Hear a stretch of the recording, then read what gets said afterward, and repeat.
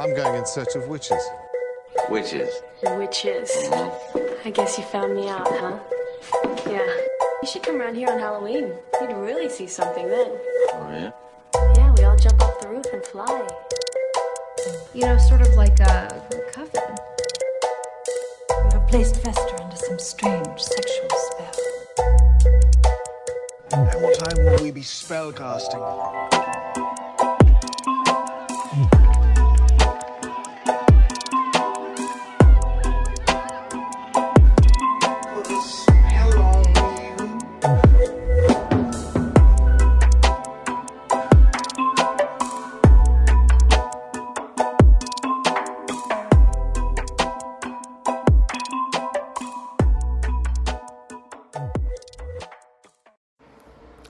Hey there, witches, and welcome to Moonstone Witchery, the podcast where we talk about witchcraft and spirituality in a modern context. My name is Rhian Luckard, and I am the head witch here at Moonstone Witchery, and thank you so much for being here with me today.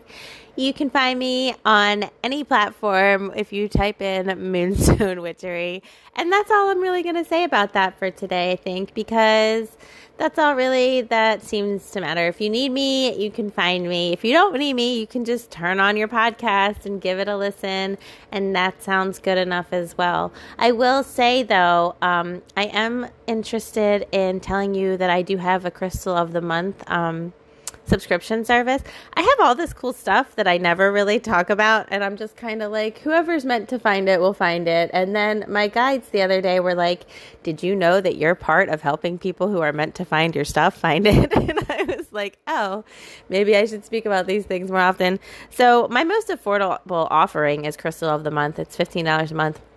And you get a really cool crystal. And that's enough of that. So, okay. This is a highly charged topic today, so I'm going to go into it gently. I'm going to say there might be multiple episodes on this topic, and please listen with gentleness to yourself, because today I want to talk about the intrinsic link between narcissists and empaths. Now, even I am surprised that as I sit here with like 40 minutes between clients that I'm going to try to tackle some of this topic on the fly, but it's been circulating in the back of my energy field, and I think that it's important that something be said on this issue. You know, working with people coming out of abusive and toxic relationship dynamics has been a cornerstone of my life coaching practice for as long as I've been in private practice with myself. And this is because I have such an intensely vivid background in dealing with narcissism, both within the family dynamic and within my own interpersonal relationships that I've had. And I have always wanted to use my learning to support others. Mine is a life of service. Ultimately, I am here to take in information and redistribute it back out in a way that is accessible and understandable for whomever chooses to be, around me to try to receive some of that information. That's just kind of what I do. And for me, I think it's so important to have a divine and sacred service, and we are all here in service of one way or another, and our service, quite fundamentally, is to be the truest version of ourselves that we can possibly be. On a previous episode, I talked about how we are each spells who have been cast into the universe, and in order for the spell called you to manifest in this world, you must be willing to be yourself. Like the truest, most honest, most real version of yourself. But that's a whole conversation for a different day. There is this belief in spirituality communities that there's some magical, sacred link between the narcissist and the empath. And I'm here to sort of like metaphorically like spit on that concept. I'm here to be like, no, kick that to the dirt, like, F that noise.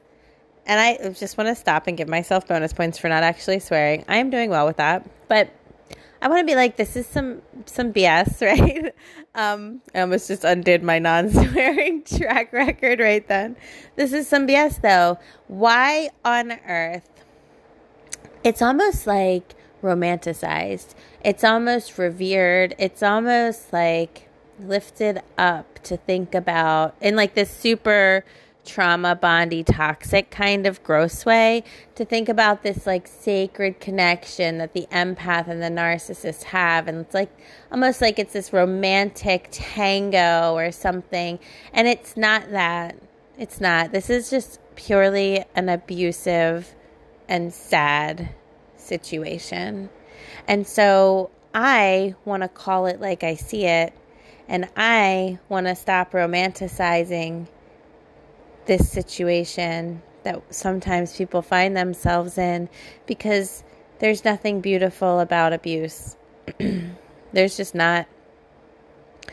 Here's a reality check. So if you identify as an empath and you have noticed that you have a tendency towards toxic relationships, I want you to reflect upon yourself, and I want you to see that tendency is because there is something within you who doesn't know that you are allowed to say no to a toxic relationship or to someone being abusive to you.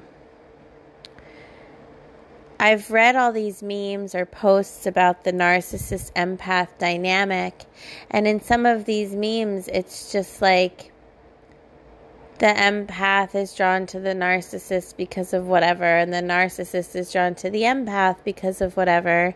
And here's that reality check I just mentioned, okay? A narcissist is not discerning about who they will ensnare in their trap. They are just setting traps. And whomever comes along and falls prey to their trap, that's who they keep. They're not out here looking for the perfect soul. They're not out here looking for a specific kind of person to give them healing. There is not really that innocence within them. They are not really seeking someone who can ... See, someone who is in an abusive relationship dynamic with you, someone who has narcissistic personality disorder, and by that I mean the diagnosed version, or qualities or tendencies, aren't generally looking for self-work, self-fulfillment, or even really love. They're looking for a sense of control. And when an innocent little empath walks by thinking, oh, look, I see a series of red flags sitting here on the side of the road, the empath says to themselves, I know what it feels like to have a bunch of things feeling really bad. And I know what it feels like to act out and to have people turn against me and to not understand where I'm coming from. And I know what it feels like to be alone or to feel unloved or to feel like everyone's against me. And I know how bad that feels. And I can feel all of that radiating from this person. And I don't want them to have to feel that way because I know how it feels. So I'm going to choose to help them. Now, this is where the empath is a beautiful, lovely person, but this is also where the empath has fallen victim to the trap that has been set for them by the narcissist. Because the narcissist knows, if I leave these berries and this fruit and like these flowers out here, I will surely catch my prey. And my prey is someone who will be endlessly compassionate and kind towards me, who will always see my point of view. My prey is someone who will always try to make things calmer, sweeter, nicer, and won't really argue with me or won't really rear up and defend me. My prey is someone who doesn't know how to assert their own boundaries, and instead they will follow my lead. And my prey is someone who doesn't have a full scope of inner confidence because of their own woundedness. And so I will be able to utilize that to my advantage. And I'm painting this picture like this because, unfortunately, this is more the truth of it than an empath being with someone who's a narcissist, and that empath story they tell themselves, which is, perhaps I can love them enough that they can love me too. Or perhaps I can love them enough that they can be okay again. See, when we're children, someone can love us enough that we can feel okay. But that is the nature of the way that our brains are working when we're children. When we're children, we are not autonomous. We cannot make choices for ourselves. Our brains, our bodies aren't equipped to assess all of the information and make our own decisions or have the perspective to filter that information in a meaningful way. We depend upon the adults or the caretakers in our worlds to provide us with the information that we need when we're children, and we depend on them to tell us and to show us and to complete us by leading through example and by telling us what kind of emotion or what kind of reaction we are supposed to have to stimulation or to external experiences. So this is why when a child cries, we pick them up and we say, it's okay, you're safe, everything's okay, you don't have to be afraid right now, the thing that scared you is over. And we tell the child how to talk to themselves and how to make sense of the experience. When we become adults, that part of our brain that is receptive and open and moldable and can be loved into being okay, that part of our brain is closed off because we don't need it anymore. We are adults. We have autonomy. We can figure out our own perspectives. We can figure out our own worldviews. We can figure out how to interpret reality. But we forget, or we don't realize, that it is no longer possible to love someone else into feeling better, because we know that at one point our mother or our sibling or our father or whatever could love us into feeling better. And so we think that that's possible, but it's not. As adults, we don't need to be loved into feeling better. We've already formulated our perspective on the world. And this is why that shift that therapists and coaches and spiritual people all like to talk about, that everybody else hates hearing about. But this is why that shift takes place, where we say you must love yourself. This is what we are talking about. We are saying, literally, you have to give it to yourself. Because can we receive love from others? Of course we can. Of course we can receive love from others. And it's such an important part of life. But can someone else's love fix us like it could maybe when we were little?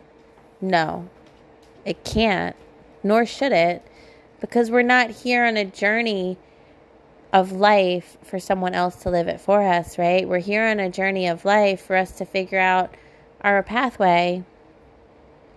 And I know I feel like I'm on a tangent, but I promise that I'm not, because when we start to realize, oh my God, so wait a second, I'm waiting for someone else's love to make my life fulfilled, and literally like sciencey, it's not even possible.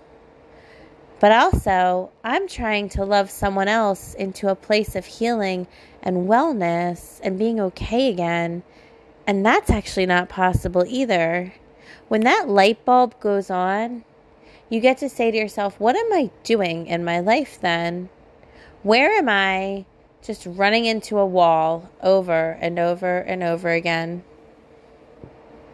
And this is an important question, because we will stay in fully dysfunctional dynamics, relationships, whatever, situations, trying to give that person everything they're saying that they need in order to be an okay person.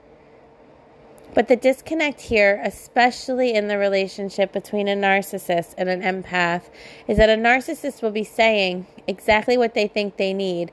If only I had help, if only I had support, if only I had love, if only I had whatever, I would be able to be everything. But I never get these things. I'm never treated right. I'm never seen right. I'm never appreciated. I'm never valued. I'm never whatever.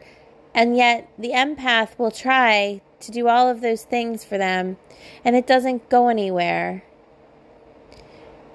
Now, the realization I need to have happen here is for the empath to see why it doesn't go anywhere, which is that it's literally not possible for you to give the sense of being valued to someone else. You can tell them how much you value them. You can show them how much you value them. But if they are not in a state that they are willing to change their narrative and be willing to be valued, it will not matter. And a narcissist is someone who, because of their mental health condition, cannot, without an intensive, regular therapeutic intervention, cannot change that narrative on their own. Nor do they want to. And that's the sentence that if this was written down, that I would take out my yellow highlighter and highlight over and over and over again. See, a narcissist is really, really enlivened and enriched by being a victim. And you, the empath, are showing up trying to say, oh, I see what's happening here. You're being a victim. That's a terrible way to live. Let me help you not feel like a victim anymore. And the narcissist has never agreed to that premise. They have never agreed that they don't want to be a victim anymore. And sometimes we're interacting with people from a place of thinking that we're having this really obvious, similar goal, but we have never stopped to formulate what is the community goal here. What are we working towards? I'm really obsessed with defining our terms in my coaching practice because a lot of times we're in a whole ass relationship without having defined what relationship even means to both sides of the equation. A lot of the times we're talking about love or commitment or, I don't know, even our jobs and what's expected of us there when no one has defined the terms. What does a relationship mean to you? If you are my boyfriend, if you are my girlfriend, if you are my partner, what does that mean? Here's what it means to me. What does it mean to you? What kind of life do we want to have together? Are we laid back? Are we adventurous? Are we exciting? Are we fun? Do we prefer to be out? Do we prefer to be in? And I know I'm saying we a lot, which makes it sound super codependent, which is a whole other problem that we'll talk about on a different episode. But what I'm saying is that the reason I'm using we is because in this hypothetical conversation you're having with your partner defining your terms, you're discussing, well, what's the creature of our relationship like? Because when two people come together, a third energy gets created, and that energy is, and I always call it like the creature called your relationship. It's called the combination of your two names. That's a whole being that exists, that has its own energy and essence and flavor about itself.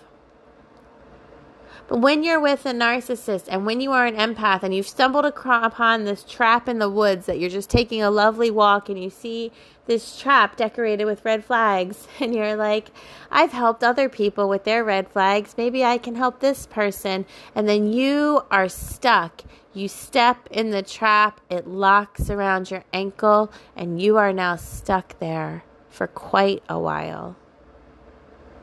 And this is a very sad and difficult dynamic to be in, because the narcissist keeps saying to the empath, if you behave perfectly, I'll let you out of the trap. And the empath says, okay, what is it that you need me to do? And the narcissist says, you should already know the answer to that. I'm not going to tell you. And this is just absolute mindfuckery. And I'm sorry, I consciously chose to swear there because that is the perfect word for it. It is just mindfuckery to the greatest degree.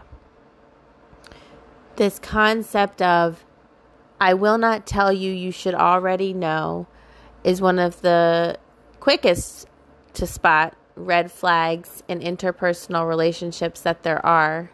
I will not communicate with you. I will instead radiate a mood at you.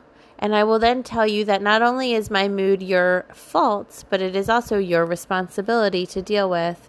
And if you don't deal with it the right way, there will be punishment on the other side. That is a very typical dynamic between a narcissist and an empath. And it's a very difficult one to be in. And the empath says, because an empath is often someone who wants to achieve, they want positive feedback, they might be people pleasing, because what they're always doing, an unhealed empath specifically, what they're always doing is reading the energy around them and saying, how can I fix this? How can I fix it? And that is not your job. It's just not. Your job as an empath is to be aware of the energy around you in order for you to decide how much of this energy do I feel like interacting with or not. You know, you've been given this gift or have developed this skill as a way to support you in your own navigation through the world. It is a navigation tool, not an obligation tool. Being able to sense the temperature of the room, the energetic temperature of the room at all times, is a tool that you have to help you navigate your spaces in your life. It is not there to highlight what you are obligated to do for others. It is telling you instead, oh, look out, there's some bad energy over there, but if you go right, there's some neutral energy, but if you go left, there's some really positive energy. Just kind of float through the space so that you don't get bogged down. But the way an unhealed or unself-actualized or unself-aware empath understands their gift is by saying, oh my gosh, where's the worst energy around me? Let me go to it. Let me go to it. And that right there you can see is flawed from the start. Because if we are unhealed and not self-aware, we don't know how to protect ourselves or to keep boundaries up or to maintain a hard line between what is me and what is this negativity. And why am I opting into it? And why do I believe that I am the person who is supposed to resolve it?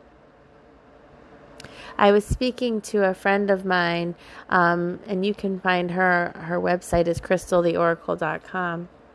And she said something very profound to me. She said to me, I don't know why I keep thinking that spirit only has me to depend on to achieve these goals. Because I can go ahead and say no, and spirit's going to go ahead and move on to the next person who can handle it for me. And that has stuck with me, right? Because we all get this thing in our heads where we're like, but I'm the only one who can help. We buy into the victim story that we're being sold. We believe it. And as with all things, by the way, usually a narcissist story of being a victim has seeds of truth about it. But to what degree? Because we've all had moments where we've been victimized by life. But choosing to stay in a victim mentality is a very different thing than being victimized by a situation or a circumstance. Okay? And so we think to ourselves, oh, there's this person, they're a victim, they need help. And that's their narrative too. So we go to them to help them. And we start to become more and more depleted. And we start to become more and more drained. And we start to become more and more empty inside. And we have a slight secret realization or knowing that there's something that we must do for ourselves to protect ourselves. But every time we try, it blows up somehow, or we're told we don't care, or we've changed, or we're different, or we somehow are doing something to the other person just by trying to do something for ourselves. But what Crystal said was right. Spirit doesn't have one person that can help other people, and that one person doesn't have to be you. If you can't absorb the task ahead of you, you can absolutely go ahead and diversify yourself and say, hey, Spirit, send this one to someone else, because Spirit is infinite. And it is our ego that says, I am the only person who can help this individual out of the hole that they are in right now. We want sometimes to be a savior like that because it tells us we're important and our life has meaning and we have value.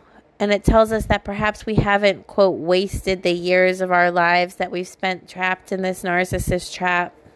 So we want the results, and we want those results to be somebody feeling healed because of us and because of what we've contributed. And I'll tell you, somebody can be healed because of you and what you've contributed. And that person is you. You can stop choosing to live in a world of distortion. You can stop choosing to enable someone in staying in their victim mentality, and you can really fully separate yourself. And this is the hardest part.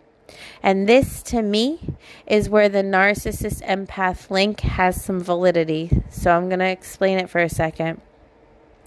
Now, ironically, we sort of think that the narcissist is the one feeding on the empath. And I'm going to call empaths out for a minute.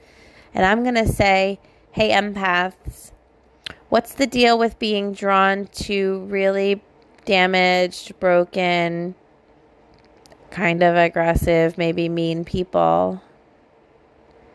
Because like I said before, a narcissist is just casting their net out to see who they can catch. So if there is this high link between the two of them, which there is, must mean that there's a lot of thirsty little empaths swimming around looking for that bait. And if that sounds a little mean, I get it. It kind of is. But the reason I'm being like that is because I need some self-awareness here. I need empaths to decide they're going to heal. I need empaths to stop saying, I am a healer, and instead to say, I need to heal, and then I can be a healer. There are so many people out in this world giving what they would love to receive. And isn't that a beautiful thing? Like, as mean as I might be sounding to the empaths, it's actually the opposite. I actually love empaths, and I am one, but I love empaths so much that I want us or them to stop this self-destructive behavior.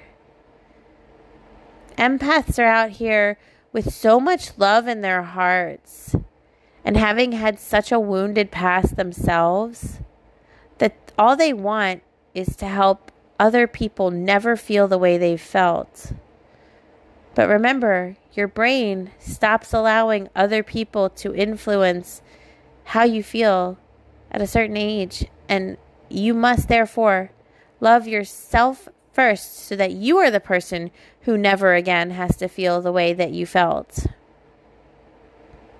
The most twisted up part of the narcissist empath dynamic to me is that a narcissist is walking around talking about how terrible their life has been and what a victim they are, when in reality, often the narcissist's life has been way easier or way better than the empath who they're with, who has actually been through the depths of hell in the struggles of abuse and trauma and pain, but they have a resilience and they have an inner strength and they have a sense about themselves that they will keep going. Whereas the narcissist likely has had several difficult experiences, who has lived a life without them, but because of their mentality, these experiences become expanded, they become toxic, they become overwhelming, they become destructive. And the narcissist, who has had less trauma in general, will focus on the trauma they have had And the empath, who has had more trauma, will just shove all of that to the side to caretake to the narcissist. And it is because of the vast amount of trauma the empath has had that they have this endless compassion and love for their counterpart. But isn't that sad? I want the empaths who are listening to understand you cannot heal somebody else. You can offer them a safe space for themselves to do their own healing, but you truly cannot gift them healing. And when you are seeking to heal, or to love somebody else, it is all of the parts within you that are screaming out, begging for you to heal them and to love them. Whatever we give out the most to others, especially if we keep giving it and it feels ultimately unfulfilling to us, it is because that is what we are needing within ourselves the most at any given moment.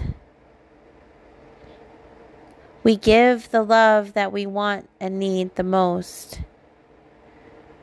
And so when I see an empath all tangled up with a narcissist, my heart is sad because that empath is trying so hard to love someone into a place of being okay, and they are not on the same page. An empath is in a relationship for love and connection. A narcissist is in a relationship for control and domination. And I don't mean that in some BDSM type of way, which is fine. I don't have any problems with that community. I'm just saying the word domination here, there's a lot of sexual connotations. There's also a lot of magical connotations, actually, because in spirituality, domination means a whole different thing. But what I want to say is they are here in the energy of control and being the person in charge and being the person dictating and commanding what the other person's thoughts, feelings, actions, behaviors are. Have you ever noticed that if you're happy around a narcissist, you're not allowed to stay happy for very long? This is because of the scarcity mentality that lives and runs rampant within each narcissist. They believe there is not enough. There's not enough love. There's not enough happiness. There's not enough joy. There's not enough money. There's not enough sex. There's not enough anything. There's not enough affection. And so if they see you being happy, completely independent of them or something they've said or done, they will seek to dismantle that happiness. I don't know if I said happy or unhappy, but what I meant was if they see you being happy, they will seek to dismantle it immediately. Because there is a fear of it. Because scarcity runs their world. Whereas an empath secretly knows, can't we just be fine? Can't we just have a nice day? Can't we just get along? Can't we just be happy? We can. Once we stop allowing our emotions to be determined by somebody else, once we find that inner strength to understand that we are not obligated to resolve someone else's life story for them, we become so captivated by the story that the narcissist is selling us that we don't even realize that we are abandoning our own life story. And this is another point for me to be a little blunt with the empaths. I get that being really embroiled in a mesh in a narcissist's life is very time consuming. It's a full-time job. But why are you avoiding living your own life? Why are you choosing to avoid your own world? And I say it like that as if it's so easy, right? As if it's just a choice. It's not. It's not. If you find yourself in this kind of situation, I want you to know how much compassion and empathy and love and sympathy I have for you. Because while it is not your fault that you have been trapped, intentionally trapped, and that you have been manipulated, and that you have been abused verbally, emotionally, mentally, spiritually, perhaps physically, none of that is your fault. None of it. While it is not your fault, and just like with all trauma, it is never our fault, but it is always our responsibility. And that is terminally unfair. And I suggest you file a letter with the complaint department, as I have many, many times. I will write my complaints and burn those shits and send them up to spirit, because I don't like that anyone can assert any amount of trauma on anyone else at any time. And it's not the fault of the person who's been traumatized, but it's their job to fix it. That seems unfair. Complaint department, ping. But it is one of the truths of this reality. And so I'm offering you these perspective shifts, not to blame you or to make you feel completely terrible about yourself. This isn't your fault. Remember, the narcissist set a trap, and they're good trappers. They know what kind of bait to put out. They know what, I don't know. I'm starting to get lost in my own example here. I don't know enough about hunting, but they know the sounds to make to call you over. They know what they're doing is what I'm trying to say. They know what they're doing. It's not your fault that you got trapped, but it does become your responsibility to get out of that trap. But it is not through the method that the narcissist is telling you. It is not through your performance that you will get out. See, they're saying, if you perform correctly, I'll free you. If you make me happy, if you make me better, if you make my life what I want it to be, you can be free. Or you can have this happy life with me that I keep promising you. That's really what they're saying. But really, actually, the secret is that you can just get up and walk out of that trap at any moment.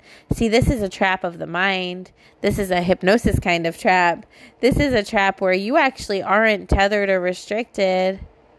You can start to say, oh my gosh, wait, maybe I could just try to find a way to extract myself.